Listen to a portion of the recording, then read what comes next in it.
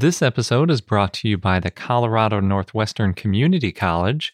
Join them for 2 weeks digging up dinosaur bones from the Jurassic period in Northwest Colorado this summer. For details, go to cncc.edu/dinodig. As you write your life story, you're far from finished. Are you looking to close the book on your job? Maybe turn a page in your career? Be continued at the Georgetown University School of Continuing Studies. Our professional master's degrees and certificates are designed to meet you where you are and take you where you want to go.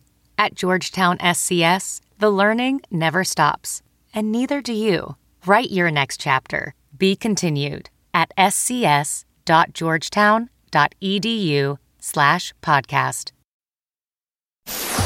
Hello, and welcome to I Know Dino, the Big Dinosaur Podcast, where we cover news, interviews, and discussions of all things dinosaur. Hello and welcome to I Know Dino. I'm Garrett. And I'm Sabrina. And today we'll be talking about Muttaburrasaurus, as well as a bunch of dinosaur news. We're still catching up a little bit, so we've got a lot of heavy-duty dinosaur news to report. I just want to quickly jump in and say thank you to all our Patreon supporters. October was a little bit of a slow month for us since Garrett was recovering from his surgery, but we are slowly getting back on track, as Garrett mentioned, with our dinosaur news, and we're really grateful for all your support. If you're listening and you want to support this podcast, you can find a video of information and perks that we offer and the goals that we're trying to reach on our Patreon page, and that is patreon.com/iknowdino, and Patreon is Patreon. First in the news, an article published in the journal PLOS One titled First Reported Cases of Biomechanically Adaptive Bone Modeling in Non-Avian Dinosaurs, written by George Cubo and some others, including Jack Horner, who we interviewed back in episode 37, where we talked about Maiasaura.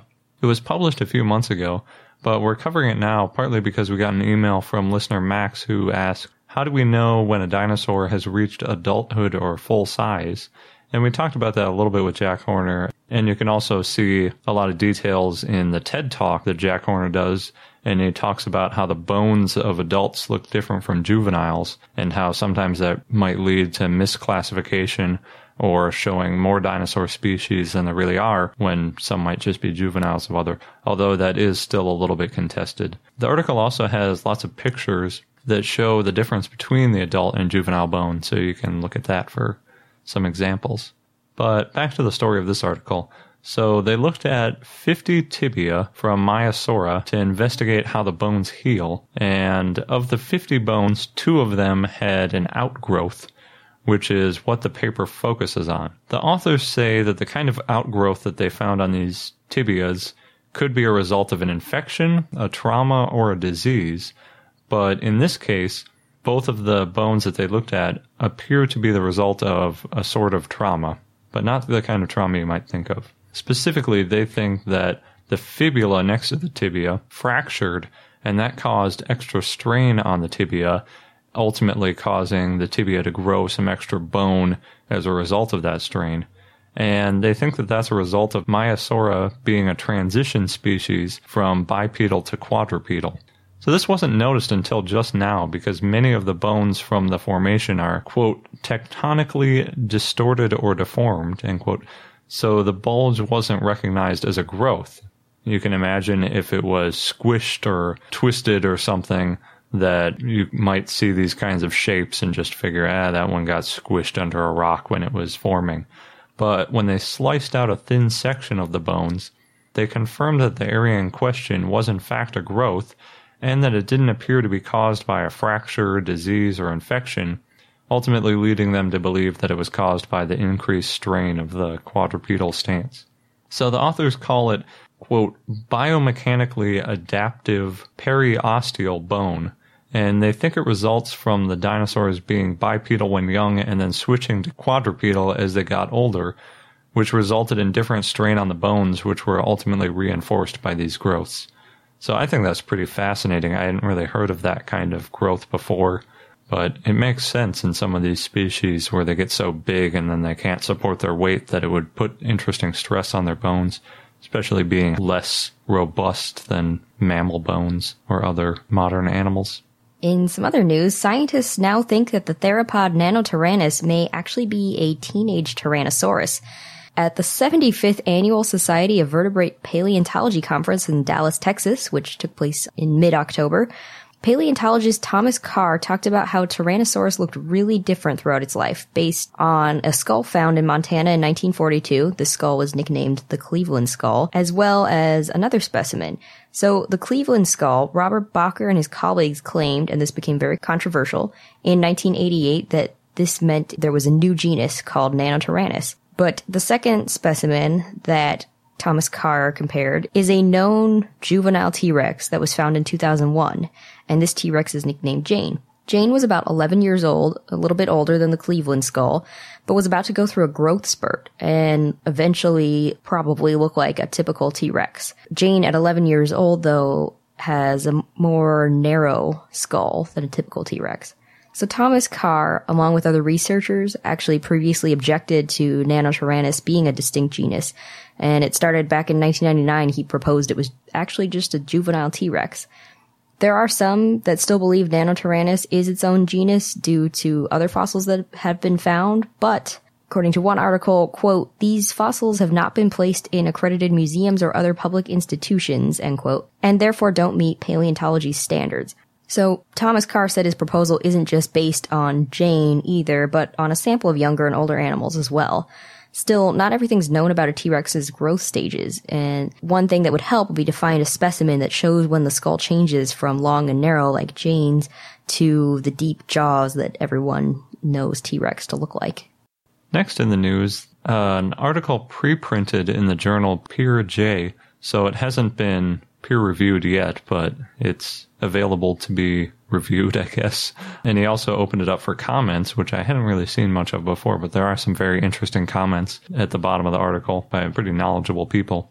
It's titled, "Almost All Known Sauropod Necks Are Incomplete and Distorted."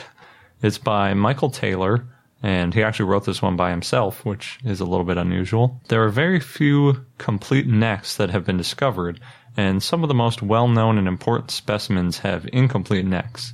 So the author attributes this to the fact that the large size of a sauropod can't quickly be covered by sediment, which is required in order for fossilization to occur, as it can with a smaller specimen. If you imagine, say, an animal dying near a river and then sediment laying on top of it, if the dinosaur is 50 or 60 feet long, it has to line up just right in order to get covered, and then even still it's kind of likely that one of the bones might get washed away or something else might happen to it. And then he also points out that many of the vertebrae that we do have are badly distorted because they are relatively lightweight and air-filled for bones, so that all leads up to, while it's in the fossilization process, which has to mean that it's being covered by something, if there's too much weight, then it squishes it, and you end up with a vertebrae that doesn't necessarily look that much like it did when the animal was alive. He has an example of it where he tries to stick together two vertebrae and see how they would move together, but they barely even look like they would fit together, even though it was fossilized in a way that you could tell that they were in the spine next to one another. One of them was just so distorted, or maybe both, it's hard to tell, that you couldn't really see how they worked. So why does it matter? A lot of fossils are distorted, and we've discussed many times before that complete specimens can be rare. But without a complete undistorted neck, it's difficult to analyze the nuances of how it held its head, what its posture was, and how it would have used its neck when it was articulating it. So, like, could it bend its neck all the way around like an elephant's trunk to get towards its back? Or, could it lift it really high or go all the way down to the ground? Or what kind of range of motion it has? You have to look at the neck vertebrae interactions, and if they're distorted, it really makes it difficult to see how they fit together. So there's a lot of discussion about this, and it looks like it's true that there are very, very few, or maybe even no, complete undistorted sauropod necks. So I don't really even know how they decide how these things move. I guess like with most of these dinosaur discoveries, you find a piece here and a piece there, and the similarities you kind of put together from families of dinosaurs, and you make assumptions about which ones are distorted versus other ones, and you look for similarities. But it makes me think that the only way we'll ever really understand what a full-size sauropod looked like to see how they could bend their necks would be to find a way to determine what they looked like before they were distorted. So you can look at a skull, say, that's been kind of crushed down. They often get crushed too because they're a little bit hollow from, the opening of the mouth and the brain case and everything. And if you could look at it in a certain way to tell where it was distorted, for instance, if you could look at it on like a cellular level and see the cells that were getting squished in one spot or maybe stretched in another spot, we might be able to figure out what the bone looked like before it was distorted.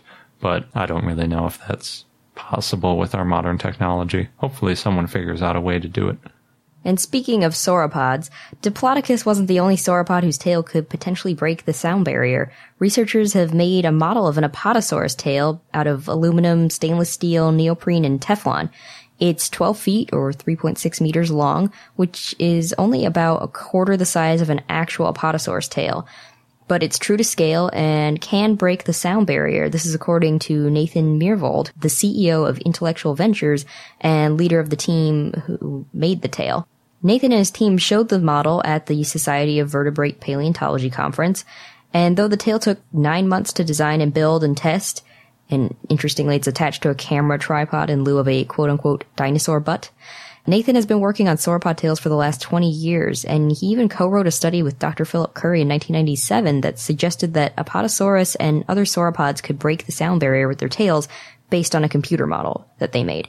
However, paleontologist Kenneth Carpenter at the time said that he didn't really believe the computer model, and he would be more accepting of this theory if there was a scale model.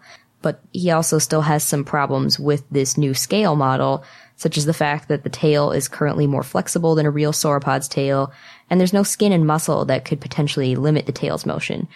So there's still some debate on whether or not the tail could actually break the sound barrier, but Nathan and his team plan to keep working on the model to make it more accurate.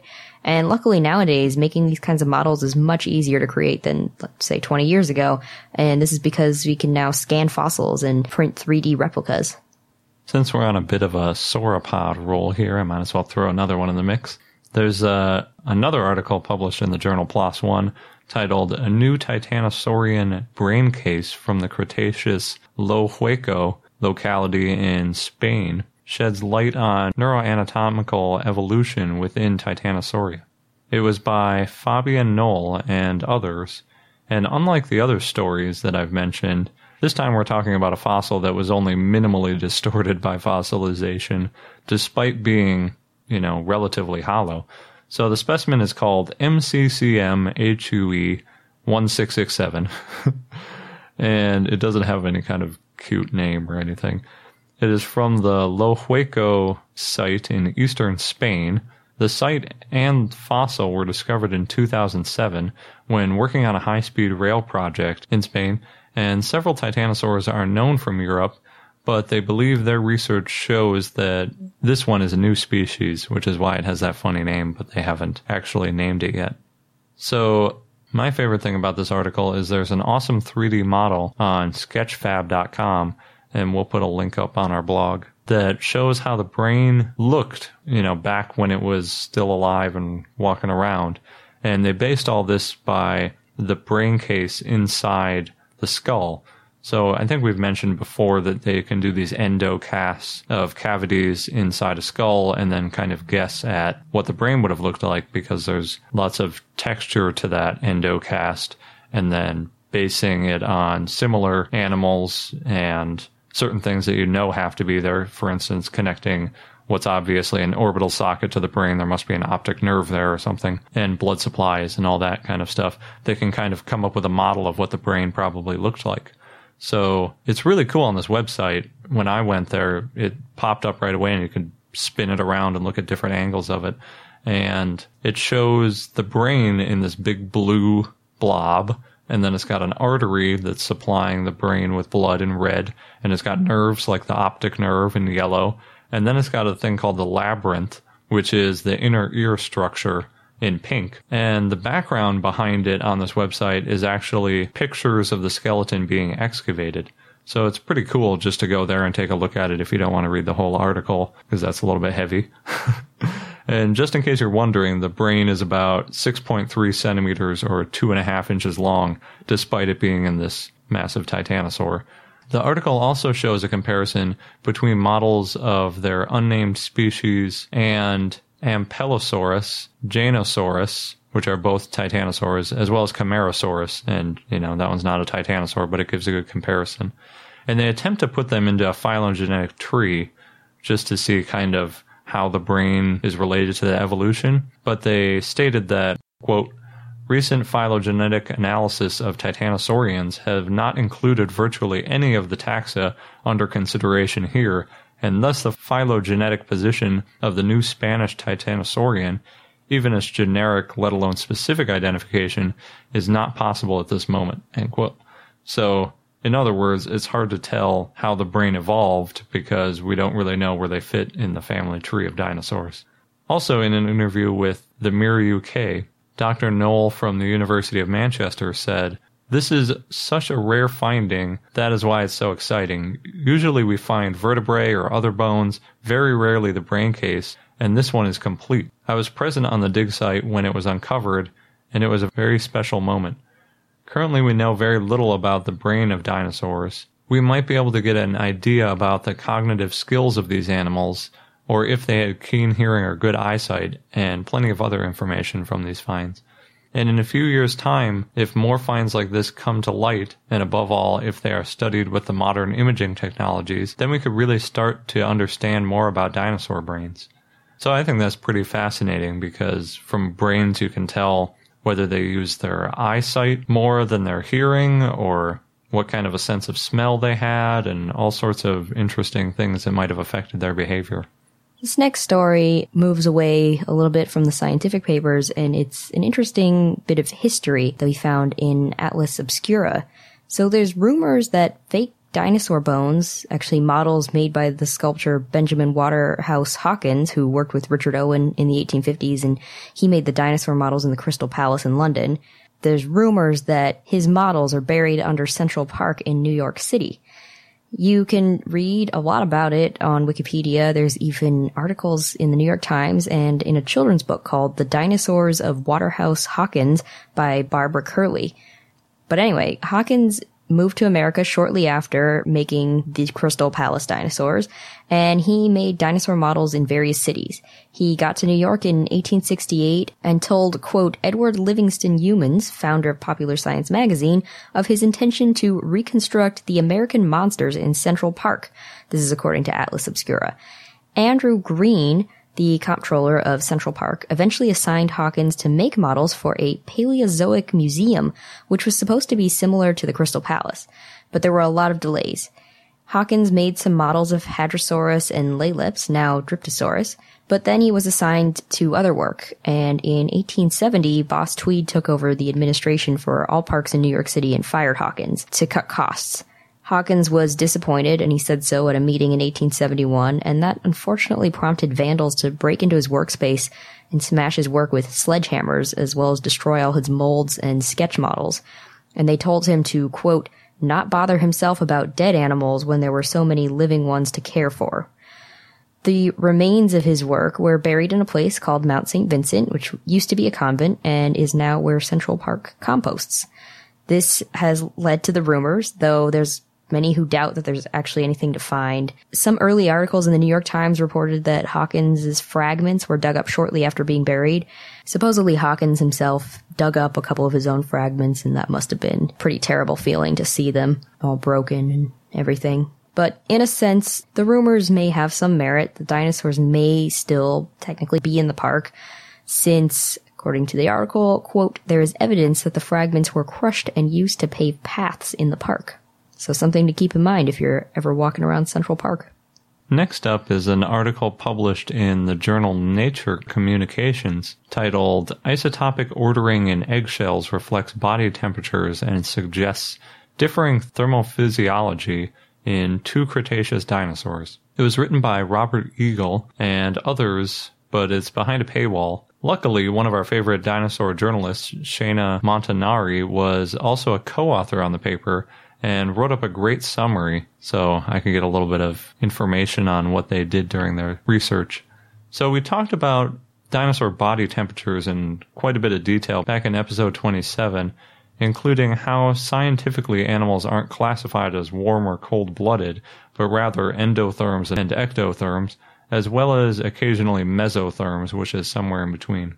So modern birds are standard endotherms, but we have discussed before that some believe dinosaurs may have been mesotherms, but not too many these days think that they were ectotherms like they did back in the day when we thought they were just big lizards. What the authors did for this research was take advantage of the chemistry of the dinosaur eggs, or dinosaur egg fossils to be specific.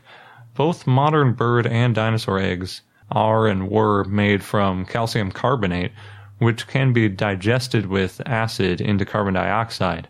And this isn't really anything new. If you're into chemistry like I am, you can put all sorts of things into acid and it'll bubble and, go away like you see in any good sci-fi movie. A lot of times what's coming off is carbon dioxide and some other gases. But what's new about this is that they're using the ratio of isotopes in the carbon and oxygen to indicate the temperature that the egg was when it was formed inside the dinosaur. So this analysis is called clumped isotope analysis.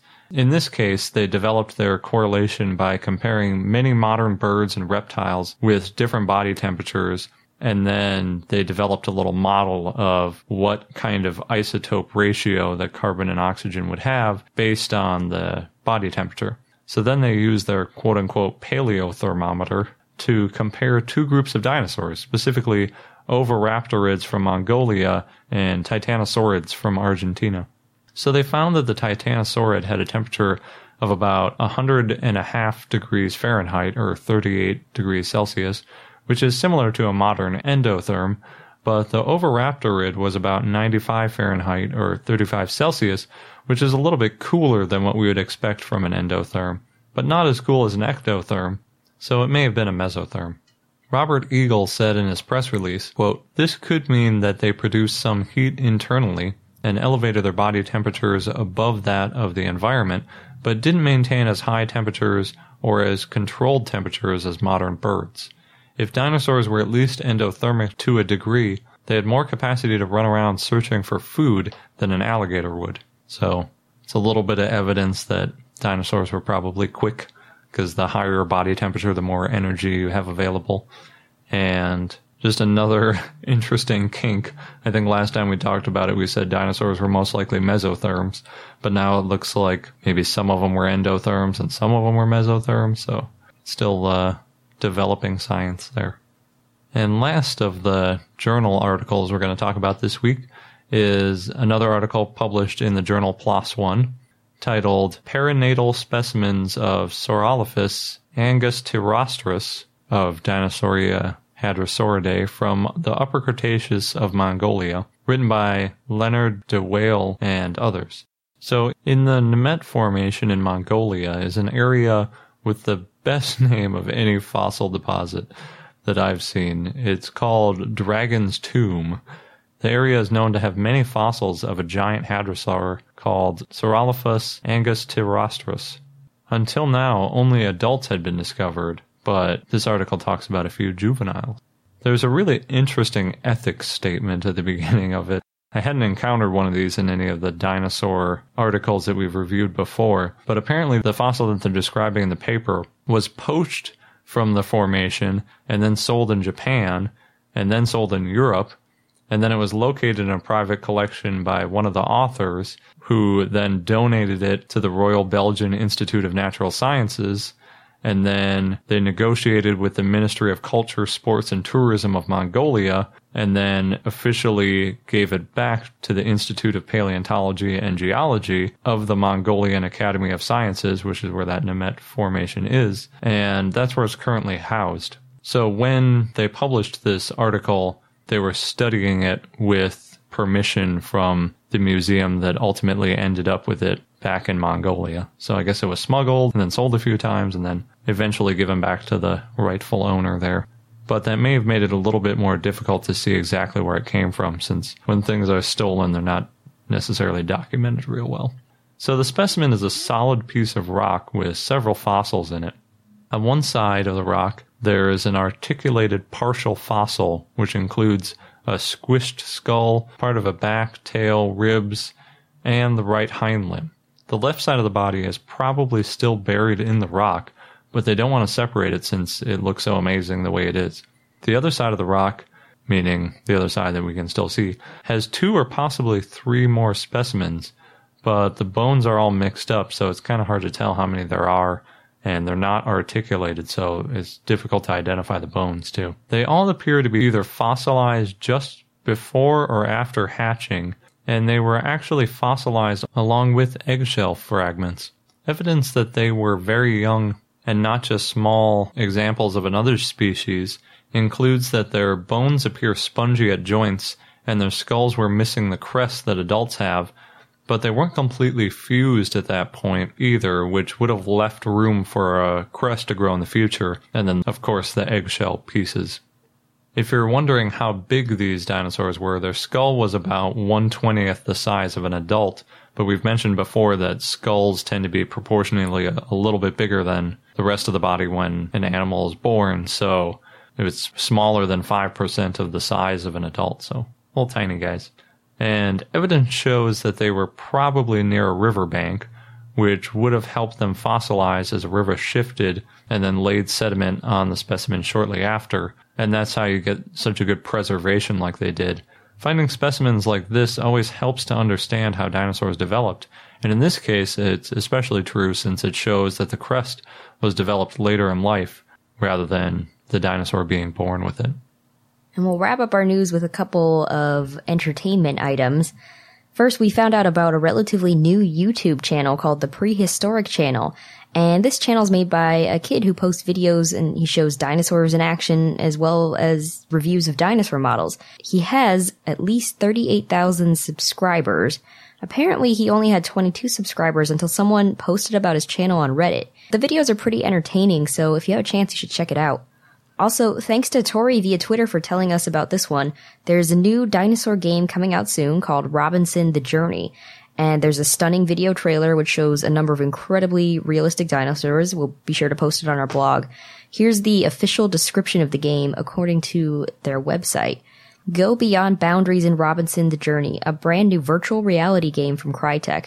Harnessing the power of CryEngine, Robinson the Journey will offer players an unparalleled sense of presence in a game world as they assume the role of a young boy who has crash-landed on a mysterious planet. With freedom to explore their surroundings in 360 degrees of detail, players will become pioneers by interacting with the rich ecosystem around them and unearthing incredible secrets at every turn.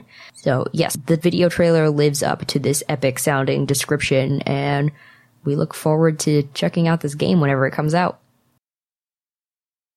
This episode's brought to you by the Colorado Northwestern Community College, where you can become a part of the scientific process. As a participant, you can go on a real-life dinosaur dig, and you'll be helping to advance science and our understanding of the ancient world.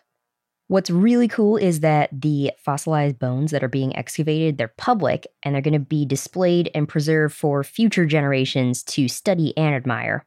Yeah, we've mentioned how that's a really important part of the scientific process, not just getting them out and describing them once, but keeping them and preserving them so that future questions and future scientists can take a look at those bones to answer new questions and validate results. And the site is special and also near and dear to me because it's in the Morrison Formation, known for the sauropods, of course, of the Jurassic time, and it represents one of the best bone beds ever found in the saltwash member.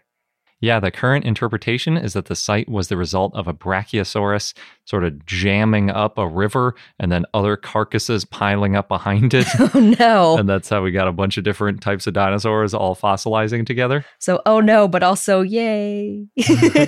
Good for us as scientists. And dinosaur enthusiasts. Yes.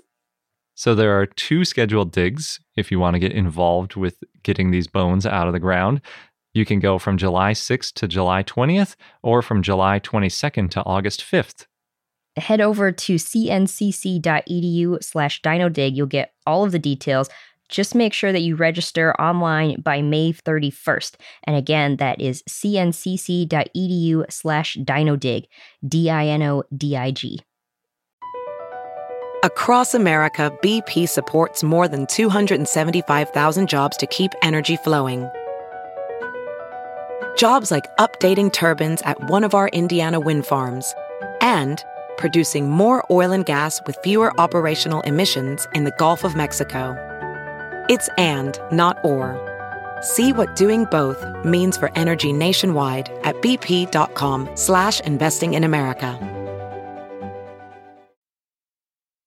Now on to the dinosaur of the day, Muttaburrasaurus. Muttaburrasaurus lived in northeastern Australia in the early Cretaceous, and its name means Muttaburra lizard.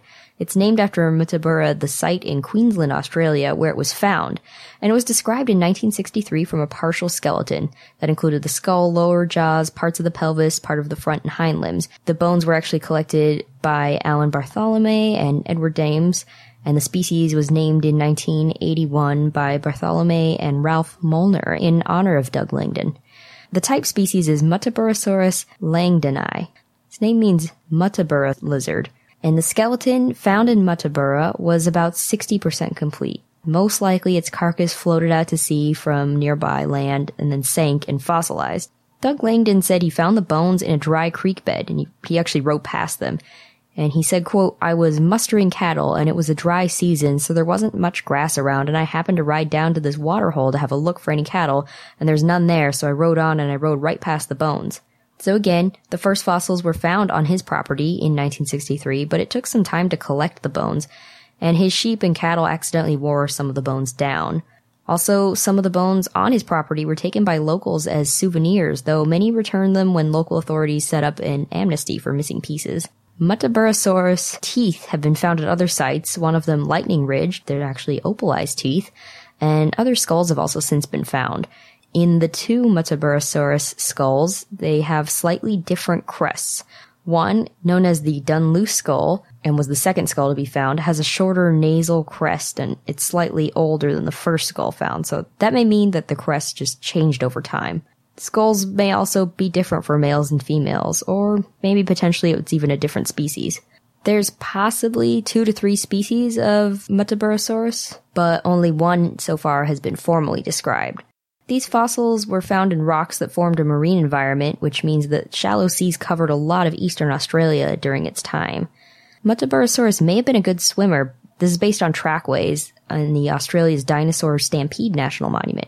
3,000 footprints were thought to be from dinosaurs stampeding to get away from a predator, which had large 3-toed footprints, but now paleontologist Anthony Romilio said those prints were of a wading Muttaburrasaurus-like herbivore, and the other prints were from dinosaurs swimming in a prehistoric river. Muttaburrasaurus was 26 feet or 8 meters long and weighed 3.1 short tons, 2.8 metric tons. There's debate whether or not it was quadrupedal, but now most think it was bipedal. Originally, scientists thought that it had a thumb spike, but the foot was long and broad with 4 toes, so it probably didn't. It had weight-bearing hooves. It could probably run away from its predators, and even though many think it was bipedal, it may have also spent a lot of time on all fours. It looked kind of like an iguanodon with a long, stiff tail, and it had short forelimbs and a flat, wide skull. Also, the skull had a hollow chamber, an enlarged nasal cavity, and a pointed snout. This was possibly used for display or to make distinctive calls, but no fossilized nasal tissue has been found, so it's unclear what it was for. It also had powerful jaws and teeth that could shear, but the way the teeth were arranged meant it couldn't actually chew. Some scientists used to think it ate meat, but now they just think it was shearing teeth. In 1981, Molnar thought that Muttaburrasaurus was an omnivore, but then in 1995 changed his opinion to herbivore, again with the shearing teeth. Muttaburrasaurus did have strong jaw muscles in the rear part of the skull, where the muscles are attached. It's actually deeper compared to other ornithopods. Instead of continually replacing teeth, Muttaburrasaurus probably replaced all of its teeth at once. It had a tooth row that formed a shearing surface instead of a grinding one, again, shearing. It also had a beak, so it probably could eat some tough vegetation, like cycads. Again, it was an ornithopod, or duck-billed dinosaur, but its teeth were more like Triceratops. Originally, Muttaburrasaurus was classified as Iguanodontidae, then later as Camptosauridae, Drysauridae, or Hypsilophodontidae. Now it's considered to be part of Rhabdodontidae. Molnar assigned it to Iguanodontidae, but then in 2010, Andrew McDonald released a study that placed it in Rhabdodontidae. It lived in conifer forests near the edge of the inland Eromanga Sea, and in Lightning Ridge, there would have been extra long days in the summer and extra short days in the winter. Muttaburrasaurus may have seen sauropods, such as Diamantinosaurus and Ostrosaurus, also the ornithopod Atlascopcosaurus, and pterosaurs, like Osidrigo. Muttaburrasaurus is one of the most complete dinosaur skeletons in Australia, after Minmi and Ankylosaur, and it was the first to be cast and mounted for display. There's actually fewer than 20 recognized species of dinosaurs in Australia so far. You can see Muttaburrasaurus' skeleton/cast at the Queensland Museum, Finders Discovery Centre, and National Dinosaur Museum. All of these are in Australia. The company Kellogg sponsored the cleaning up and putting on display of Muttaburrasaurus in the museum, and Muttaburrasaurus will be one of the 10 dinosaurs in QUT's The Cube, which we've talked about in a few episodes of this podcast, and that'll be on display in December of this year. You can see Mutt, the nickname for Muttaburrasaurus, a full-size fiberglass statue near Main Street on Uhendon. There's also a Muttaburrasaurus playground called Mimi, where kids can climb through its belly and slide down her tail, and Mimi is also in a children's book. Muttaburrasaurus appeared in a local community calendar that was meant to raise money for a school and an ambulance defibrillator. People posed naked with props, and one elderly couple posed naked with a life-size Muttaburrasaurus replica. You can also see Muttaburrasaurus in an episode of Walking with Dinosaurs, and the dinosaur appears in Land Before Time 3 as a character named Mutt and his father, as well as in the Land Before Time TV show. Muttaburrasaurus is also in the 1995 film Muttaburrasaurus Life in Gondwana, which is a short 30-minute film about a young Muttaburrasaurus that becomes separated from its mother. In April of this year, the town Muttaburra honored Doug Langdon, who passed away last November at age 82 from cancer, with a special horse race, the Doug Langdon Memorial Race, and the race committee and jockeys paid him tribute by wearing black armbands. Muttaburrasaurus may become one of Australia's state fossils in Queensland. So far, only 2 of Australia's states have fossils: New South Wales, this was officiated by the Geological Survey of New South Wales, and Western Australia, and theirs was picked based on public submissions. The idea of having state fossils came from the US. The first states with fossil emblems were Louisiana. Their fossil is petrified palm wood. Then Maine, which has prehistoric plant Perdica quadrifaria, and Georgia, which has a shark tooth, back in 1976. And this was because it was all good for tourism. Australia's first state fossil was announced in 1995. Western Australia has a fish fossil. This was selected by a democratic process. Actually, teachers from a primary school in Perth heard about the U.S. state fossils and lobbied their state government to have a state fossil as an exercise for their students. The government made a public call for the fossils to consider, and the fish won based on a petition signed by nearly 1,000 people and supporting letters from international paleontologists. But going back to Muttaburrasaurus, in 2013, the Queensland Museum published a children's book, Happy Birthday, Muttaburrasaurus, to celebrate 50 years since the first bones from the dinosaur were discovered. So back to Muttaburrasaurus's family, Rhabdodontids. They were herbivores and ornithopods that lived in the Cretaceous, and they had deep skulls and jaws. Fossils have been found in Europe and Australia. This family didn't appear until 2002 when David Weishempel and colleagues proposed the family. And depending on who you ask, Muttaburrasaurus is part of this family. The original definition would not have included Muttaburrasaurus, but Paul Serrano's definition that it's the most inclusive clade, which contains Rhabdodon priscus, but not Parasaurolophus walkeri, would include Muttaburrasaurus.